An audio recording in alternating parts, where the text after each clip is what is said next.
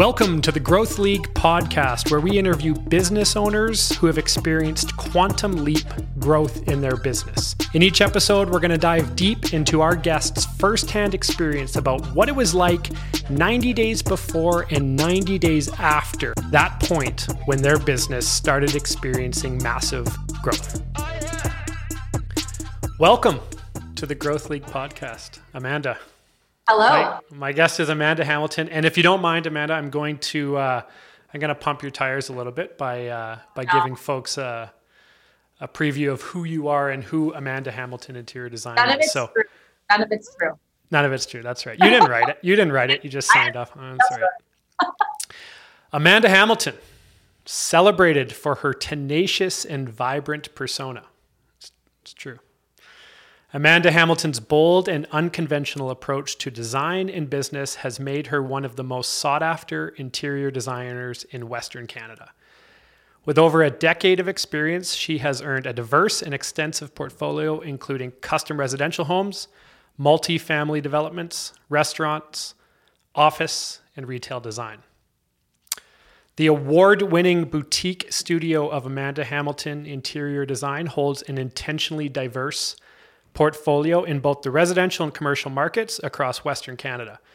Projects range from custom homes, multi-family developments and renovations, to hospitality, retail, health and wellness, and office design. And you're designing your own new office, I'd imagine. My God, yes. How do you design your own, like when you're designing something for somebody else? You know, you've done a traditional discovery, you've come to learn what their likes and dislikes are, and you kind of have a template to work off of. But when you got stuff rattling around in your own head and it's never quite good, how do you do that? How's that coming? That's actually a really tough question. I do get asked that. I think it's that whole saying of like, you know, the shoemaker's son has no shoes. So like you'll go over to an architect's house and their house is never finished. And, you know, as designers, we want beautiful spaces around us, but we see so much.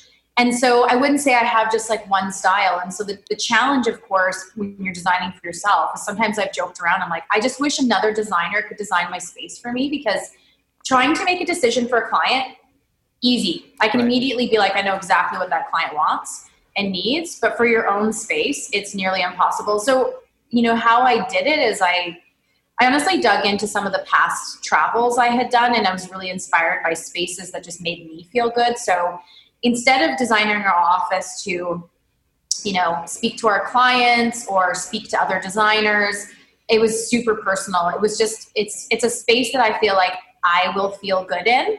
And, you know, you get to a certain point in your career where you're like, I deserve to give myself something back, right? Oh yeah. So I didn't take a corner office. I didn't take windows, but I was like, I'm going to take this space and make it feel like home for me. That's amazing. Yeah. And so hopefully my team loves it. They're super stoked. Everybody is like, we need to get into the studio right now. Yeah. There's something about going into a new office, right? It's almost like a rebirth. It's an opportunity to sort of reinvent who you are a little bit, right? I mean, the space is who we are. And you know, as that becomes home and becomes comfortable for your team members, I think there's some magic that happens. We're sort of experiencing that same thing with our space. So that's awesome. Hey, listen, I'm curious, and our listeners are curious on the origin story of Amanda Hamilton Interior Design. I know that, you know, you started off in probably your apartment there. Bring us back. Yeah. So I guess I need to mention a little bit about, you know, being a kid. I call myself sort of an accidental entrepreneur, but when I reflect on my life as a child, you know, there was a lot of, you know, entrepreneurial pursuits that I had. I started a library inside, you know, my grandparents' basement. You know, of course, I had the proverbial sort of lemonade stand where I didn't have any lemonade, so I sold water. Super successful, as I'm sure you can imagine. You know, so there were those opportunities, but I really was never set out to be an entrepreneur. It was actually 2009, in the middle of the recession in Calgary. And I was moonlighting on the side, which I wasn't actually allowed to be doing. And my boss sort of found out and said, you know, you have to choose. And I said, no, I'll stay with you guys. But then that only lasted for a couple months, and I started getting approached on the side. I was designing like 5,000 square foot restaurants, like on the side, while working a full-time job, while also working at a restaurant 3 days a week. So Wow. I was hustling before hustling was a buzzword. Yeah.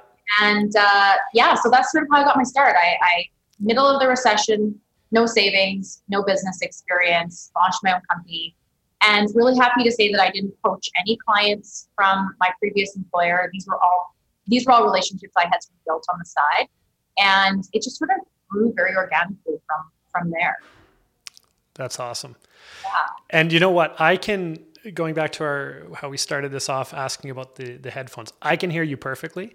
But I think I could hear you just a little bit better if you had them on. And we're probably not going to do too much of the video stuff. So this is all for audio. Oh, you want to check this out? So whoa, look at that.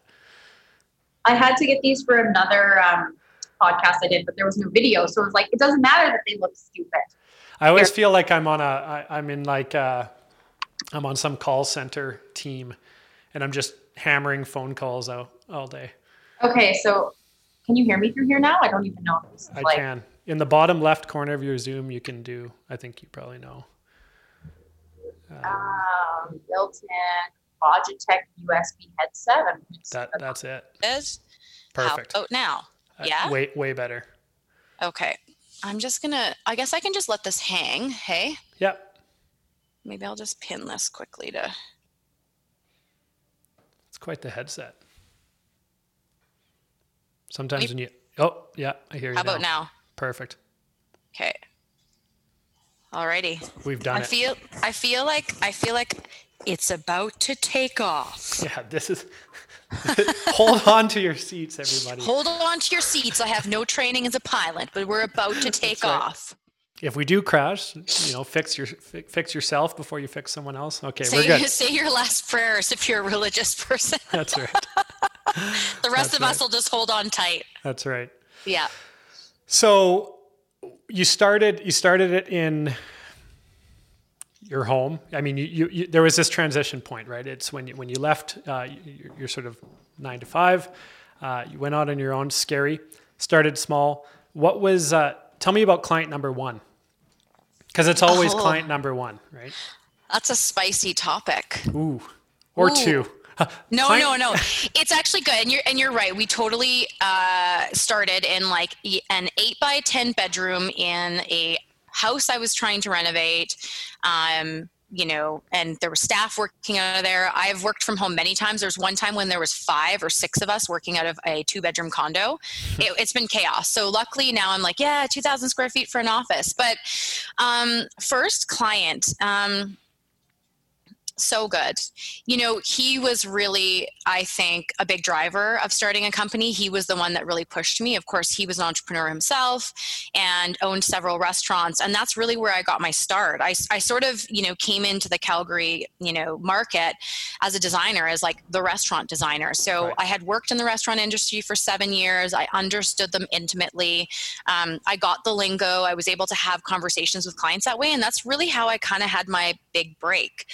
And this client also ended up being a bit of a mentor for me. He taught me a lot about business and life, and I learned so many lessons from him. But unfortunately, probably after about working together for 5 years, it ended on a bit of a sour note, one that I really was out of my control. But I also still believe that people come into your life for a season, a reason, right? And so I'm still actually so grateful for that relationship. Of course, I wish it wouldn't have ended that way, but again, it was sort of out of my control. So this person will not be named. Sorry, listeners. And this person's great. There was even circumstances that were out of his control. I think right. that just, ultimately just dissolved the relationship. And I think that happens in our lifetime. It happens with family members. It happens with friends. And you just start to butt heads and things just don't work anymore. And I think, honestly, looking back, both of our lives are probably healthier not having each other in each other's lives. But incredible mentor. We grow, we change. Our businesses grow, they change. And sounds like there's a lot of appreciation there. So that's awesome. For sure. So it's the Growth League podcast. It's all about reflecting back on, and it's never a point, but can you do your best to describe what was the tipping point for you when it went from maybe a hobby or a side project or maybe a job to this is a business that is ready to scale? It is scaling. Bring me back to that moment. What was the tipping point, and how did you define scale? Was it employee count? Was it client count? Was it top line? Yeah. I think there's a few really important moments where there were some pretty impactful things that happened in the business where I can remember. So it was always a passion of mine. Like it was never just like a side hustle. Once I made that leap, I was all in. It's never been a job. It's really a mission. Like I feel pretty blessed to wake up every morning. I know it sounds cliche, but to really love what I do. I don't think that everybody has that. And so, I fell into all the same trappings that you hear about all the time with every other entrepreneur. Cash flow was a major issue for us. I wasn't managing my numbers properly. I didn't even know how to. It wasn't even something that I thought about. It just, by luck, it's just like we just kept having revenue. I've never advertised for my company. We just have always had jobs coming in, and still to this day I've never advertised. And but the problem is we grew really fast. I think the highest number of employees that I had probably at about 5 or 6 years in was probably about 8 or 9 people. And I just wasn't running the company properly. I lost sight on needing to be actively involved every single day. And clients started to suffer, our numbers started to suffer, my team started to suffer. And I ultimately made the decision to basically do massive layoffs and start from scratch. Mm-hmm. And I think that was the catalyst, or that was the tipping point of me really understanding that, like, I can't just rest on the fact that, like, we've always had great jobs and we always have projects and the business is just going to come. Because, I've been through what I call like 3.5 recessions, the pandemic being part of that. Being three of them. Yeah, exactly. And, you cannot take your eye off of your business. And so when I rebuilt from 3 people, I started getting more systems in place, more protocols. I was showing up, more as a mentor and a leader versus a boss. So I really changed my mindset of instead of a top-down sort of management style, more bottom-up. And I think that tipping point for me, of course there's a revenue marker. Like, once you get over like 1 million, you're like, whoa. And then also once you hit that sort of, I think it was that 7 or 8 year mark where you're like, oh, like we've really started to like resolve some of these issues. We understand how the business, I think people think that it's like a 3 to 5 year thing. Like if you made it to 3 years or 5 years, you're going to make it. Nope. I honestly think that number is like more like 7 or 8 years where you start to be like, this thing is like a machine and it's, it's chugging along. And so, I've been running this company now for 13 years, but formally incorporated for 11. And so it's been a while. Yeah. Not to say things are perfect, for sure. There's always stuff to work on. Hey, we're our worst critics, aren't we? Oh, yes. Talk about systems and processes. That's a big point. Can you give one example of a system or process in the 6 months leading up, or the 9 months leading up to this, quote unquote tipping point, that was a helpful catalyst to creating that change or that growth? Yeah, absolutely. I think one of the biggest things that we've done in our studio is really made it very clear to the rest of the team about what the scope of work is, how many hours are attributed to each task, what those tasks are, and providing, whether you want to call them white papers or checklists or whatever it is, it's really like having very clear expectations. And so we really started integrating more technology. As an example, we use a program called Team Gantt, which, Gantt charts work really well for my industry, construction, interior design, anywhere where there's like a lot of project management and some major milestones that need to be met. And I'm sure in your industry, very similar, right? Everything's project-based. And so I think that technology really helped to keep the team accountable, but also provide clarity, right? Hearing over and over again, like I can't really get upset with my team about going over on the hours if they didn't have any idea what the hours were to begin with. Yeah. So I think that's been a really, really big one for us. And then not very recently, probably in the last 2 or 3 years, we've been really focused on what client onboarding looks like, in terms of what that experience is. How quickly does a client get a phone call back? How soon after do we, schedule their first initial meeting and then their design discovery meeting? And now I would say launching into 2021, I'm really interested in employee onboarding, right? So really just going and giving back to the team. So I think all of those things have had a hand in our continued growth through recessions. Like we have continued to grow despite every year after year, we've grown. What about this idea of especially during COVID, of nesting? Is that applicable? And people are becoming more interested in, or less interested in, staring at the same four walls every day? Has business kind of seen any uptick because of this idea that, hey, we got to be home, let's make it a special place? Yeah, I mean, I think the thing that's been so interesting through COVID is no one would have had any idea what industries got completely thrashed and other ones would have grown. I think, somebody would have said, well, you're kind of a luxury service, like, things are going to be tough. No, we stayed steady. I mean, we definitely dipped. We're down a little bit from last year, but nothing that I would be worried about that couldn't just be attributed to a normal market flexing but there is more people at home right now. So we are definitely getting more projects where people are in their home looking around. They're doing small renovation projects. But the commercial market is still busy as well. Developers are still moving on things. You can get land for cheaper right now. There's more opportunities. I think, we've been able to some extent, I'm like knock on wood, but recession proof our business because we have a super diverse portfolio. We work in different markets. And so when one area is down, another one's up, vice versa, and that allows us to stay quite steady. What's your ideal, whether it's residential or commercial, what are some of the properties of the ideal client for you? You talked about client onboarding and it makes it so much easier when they are the right fit for you. Who's a perfect fit for Amanda Hamilton? I think we all go through this as business, owners, is like, we think we have this ideal client to start and then we have some experiences. Initially I really wanted to service a luxury market. I wanted to be known for higher end luxury interior design. But as I've worked through it, we kind of have a motto now that, we're the interior design studio that does cool projects with stylish people. Cool. Right. And behind that, the story is basically, I wanted to be able to hit multiple price points and work with multiple different types of personalities, because I would meet these people and I'd be like, I want to work with you, but they didn't fit this like niche of being a luxury client. So now I'm interested in people who are grounded, they're interested, they're present, they're thoughtful about it. And most importantly, that they understand they need interior design.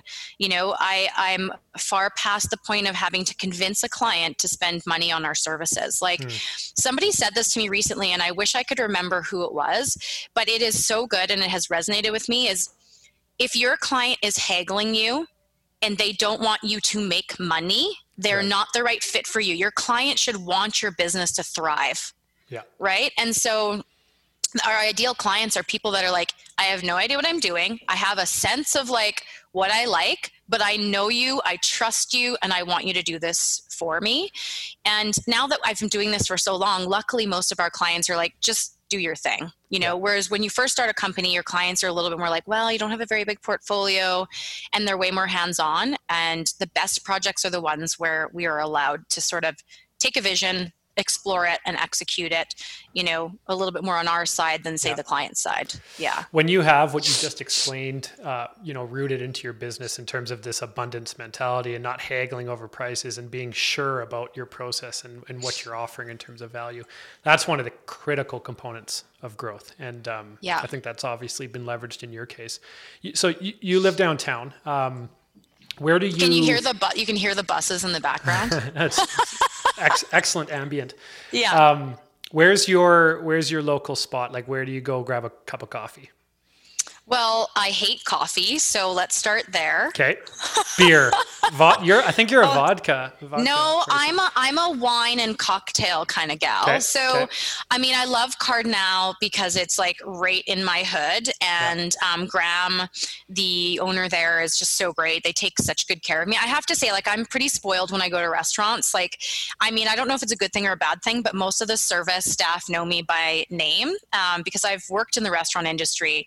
I have, as somebody in the service industry, I've done lots of restaurants. And so, I love that sense of that like Cheers mentality where everybody knows your name. Like it's just nice to be out in a space where and you're always glad you came. And they always they would take like 3-4 steps down into the bar. Yeah, it's like kind of underground. Yeah, I love that. So Cardinal's one. I mean, for cocktails, of course, I love going to Proof. A1 Bodega has been a favorite lately. Pigeonhole just reopened up with their 2.0 version, and last time I went there, they brought me a green shooter and a frozen mini boot. So that's a way to start the evening. Excellent. But yeah, anywhere where I feel comfortable sitting for a while. I often have my laptop with me when I'm in a restaurant and frequently alone. So you just want to feel good. Yeah. So if you could imagine, you're kind of flying up above the ground and you see Amanda sitting at one of her favorite spots 7 years ago. And she's going to be there. She's going to be there for a while because she likes to sit and kind of work on her stuff, but nobody's talking to her. And you go up to her and it's two Amandas in this situation. And you're going to say, hey, I got 10 minutes with you. I have to tell you like 2 or 3 things.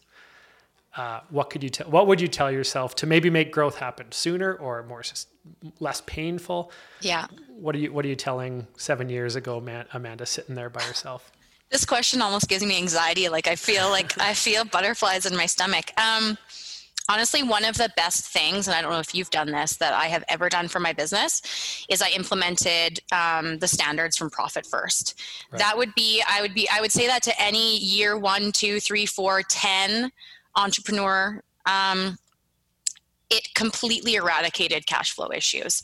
It basically, takes the old school jar model and you put a certain percentage in here and a certain percentage in here. It becomes very clear. And I think because there's a lot of money that flows through what is a relatively small boutique studio, because we do big numbers when it comes to our furniture sales.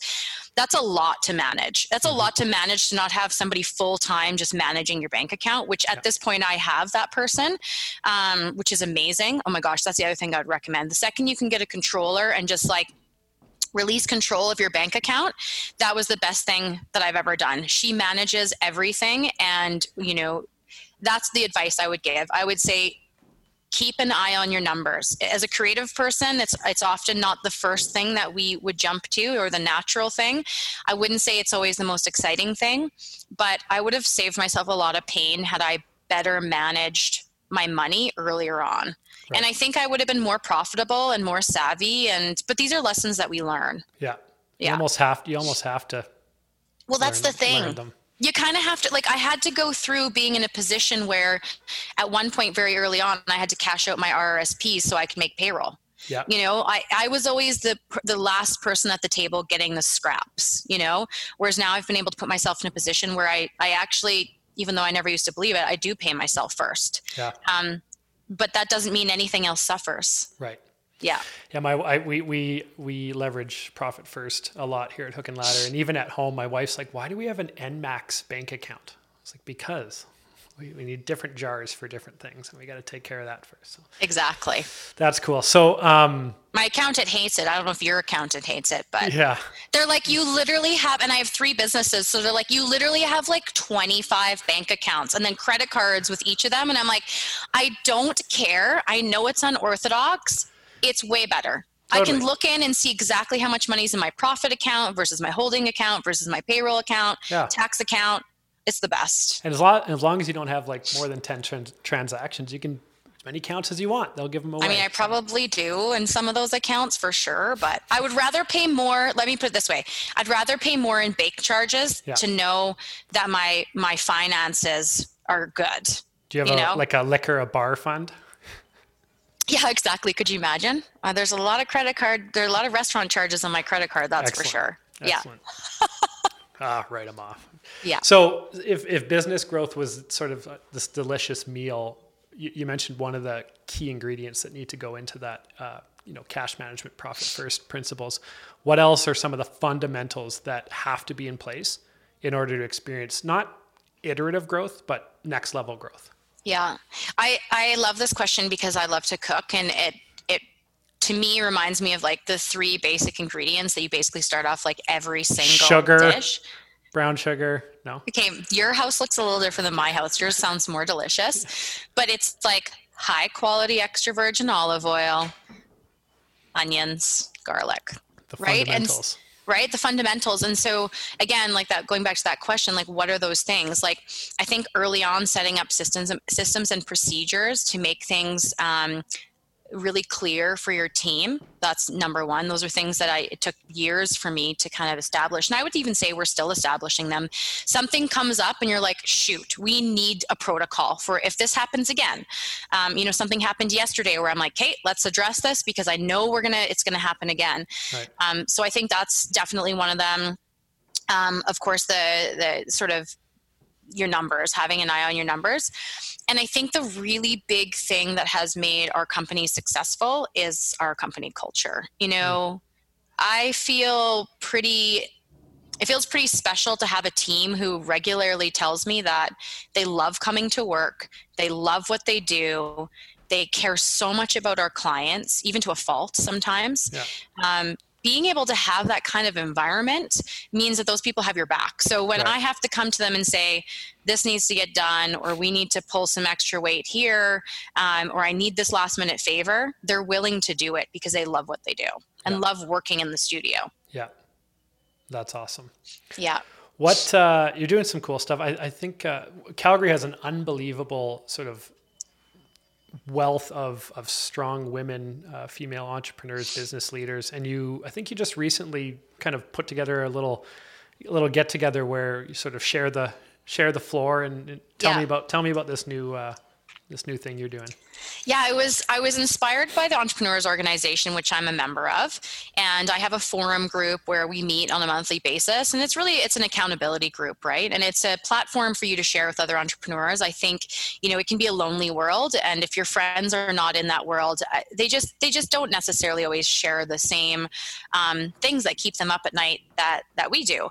And so this women's entrepreneurship group was sort of born out of COVID. There was a number of women that we were sharing kind of like on a group text thread, and we just really supported each other during COVID. We, had a few Zoom calls. We were texting each other, sharing information like, okay, what are the new things that have come out with the government? And I just saw that there was just such a great opportunity to grow that. There were women that I was like, I want you to be there. Like, I want you to be a part of this community.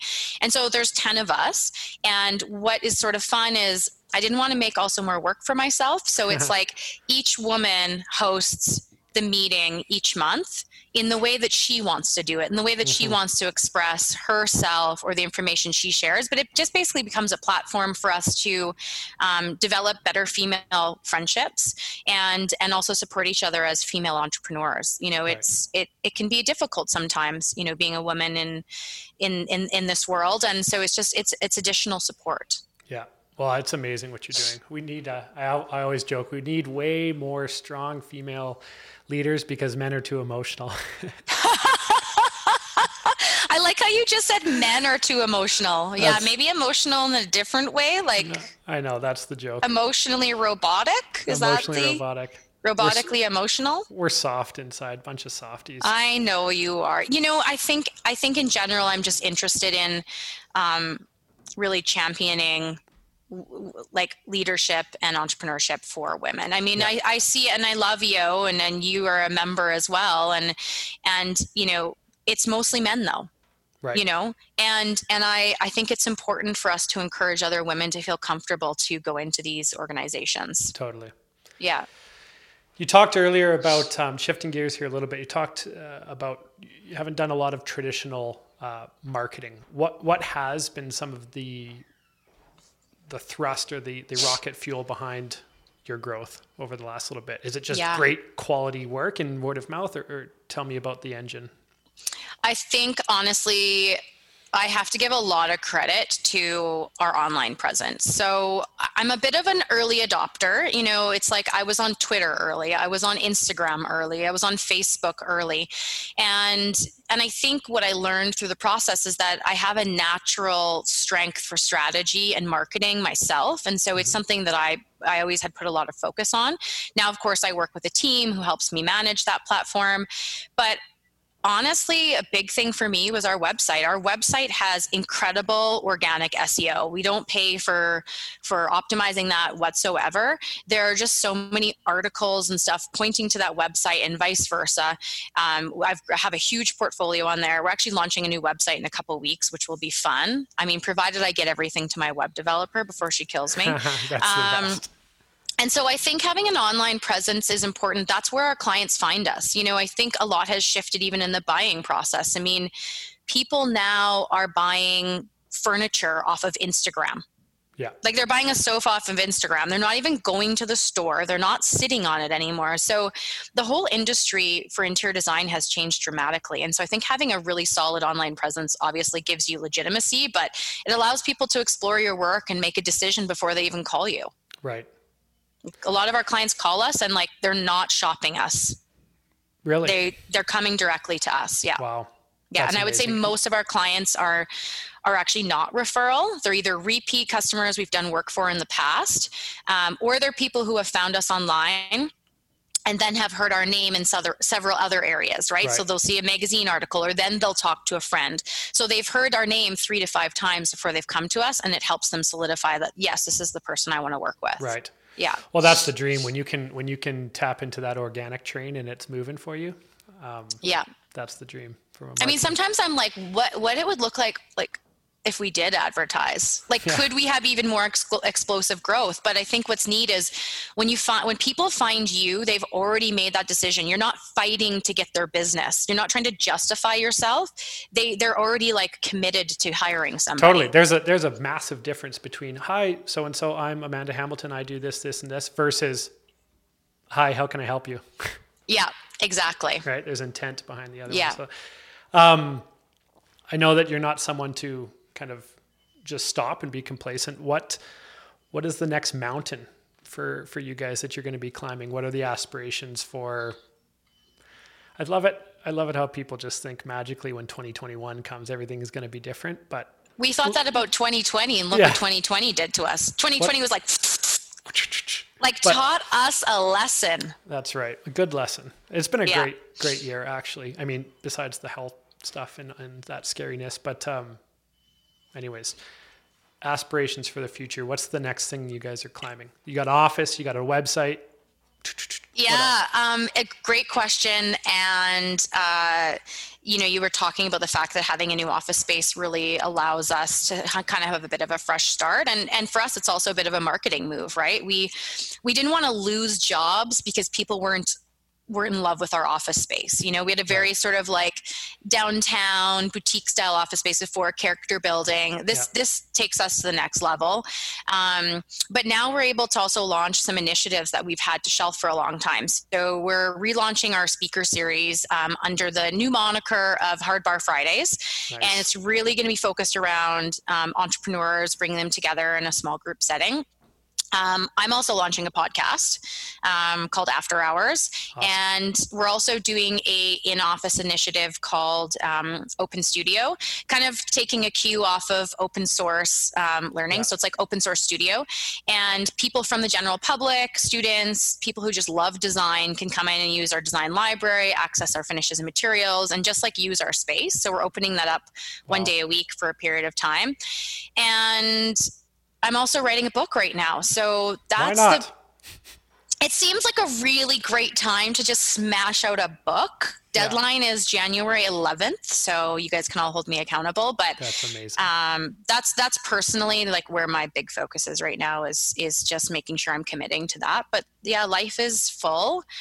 I try not to use the word busy, and it's amazing. And like you said, so many incredible lessons this year. I don't know that I would change it. I mean, I've had some really hard learnings and have also had some really beautiful experiences through all this. Yeah. Well, some of the hard, I mean, You are married to a man that is in an industry that is very interesting during COVID. Yes. But I'm glad you guys were there for each other to get through that craziness. Yeah, we did.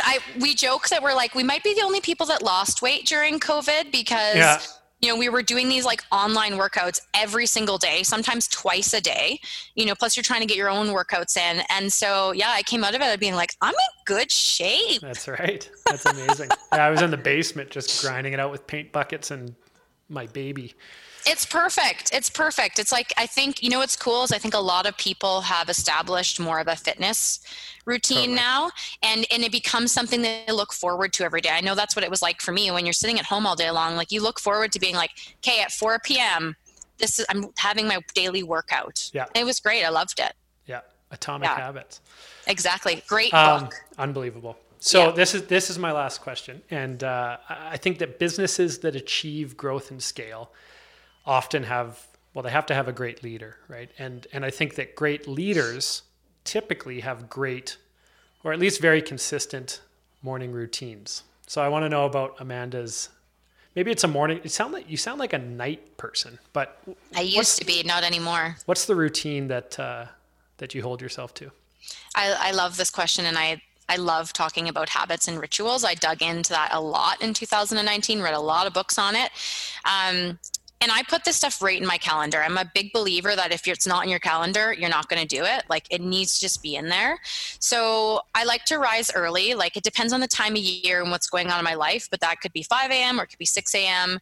And still working on establishing a consistent meditation habit, but like getting up and meditating anywhere from honestly 10 minutes to an hour. Yeah. Sometimes I'll actually go to a meditation class, getting a workout in, and then taking the time to have breakfast. I think that's the one thing I laugh about. Like there's such a trend for intermittent fasting. Don't eat breakfast. Don't eat till noon. And you're like crawling through. I'm like, well, and not only that, but I'm like, entrepreneurs have been doing intermittent fasting since the very beginning. Yeah. Like, I mean, we skip over all the things that are important, right? And so I think that's important. I schedule in, I have an evening ritual as well. So, 30 minutes of reading. I like to do some stretching, like having really good sleep hygiene and preparing yourself for sleep, I think is super important. I'm not perfect at it. I'm definitely still trying to figure that out. Yeah.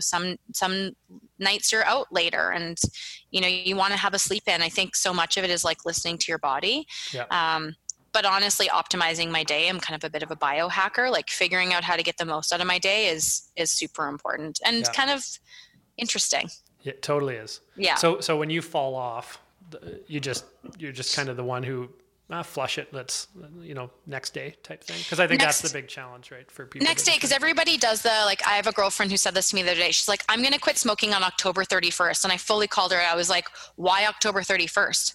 And she's like, well, it's after Halloween. I'm like, you're in your late 30s. Like my costume requires cigarettes. Like I was basically told her, I was like, get a grip. And I think we all do this naturally as human beings. We're really hard on ourselves and we go, okay, well, I'm going to start January 1st. And then January 1st blows by and then you're like, well, I'll start after my birthday in April. And it's like, you just create these excuses for yourself and you're so hard as opposed to just being like, I didn't work out yesterday, but I'm going to work out today.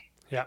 Like, and so I think that's I'm glad you brought that up. It's such a valuable lesson. You just have to give yourself a little bit of grace to be like, yesterday wasn't so great. I ate like a human trash can, but today I have an opportunity to eat well. And I think it's about the balance on all of that stuff. Totally. Yeah. Well, with that, listen, Amanda, you're a big leader in this city. That's why the city is so exciting to have entrepreneurs and business leaders like you. You inspire a lot of people, men, women, and now students potentially. With your space. What a cool initiative that is. And so, thank you. I'm very grateful. You're actually episode number 2 on the Growth League podcast. So. Thank you. I really appreciate it. And I think everyone's just going to love keeping in touch. Where do we follow you? Where do we, I think it's at AHID. Yeah, at AHID Studio and obviously at amandahamiltondesign.com. You can find us there, or you can literally just Google Amanda Hamilton and 9 million SEO. Sites and SEO. I know sometimes I'm like, it would be nice to maybe just have some like anonymity now, but like it's too late. Like the internet owns me. Yeah. But it makes it easy for people to find you. So Hey, that's helpful when you're trying to grow. I created a monster. That's right.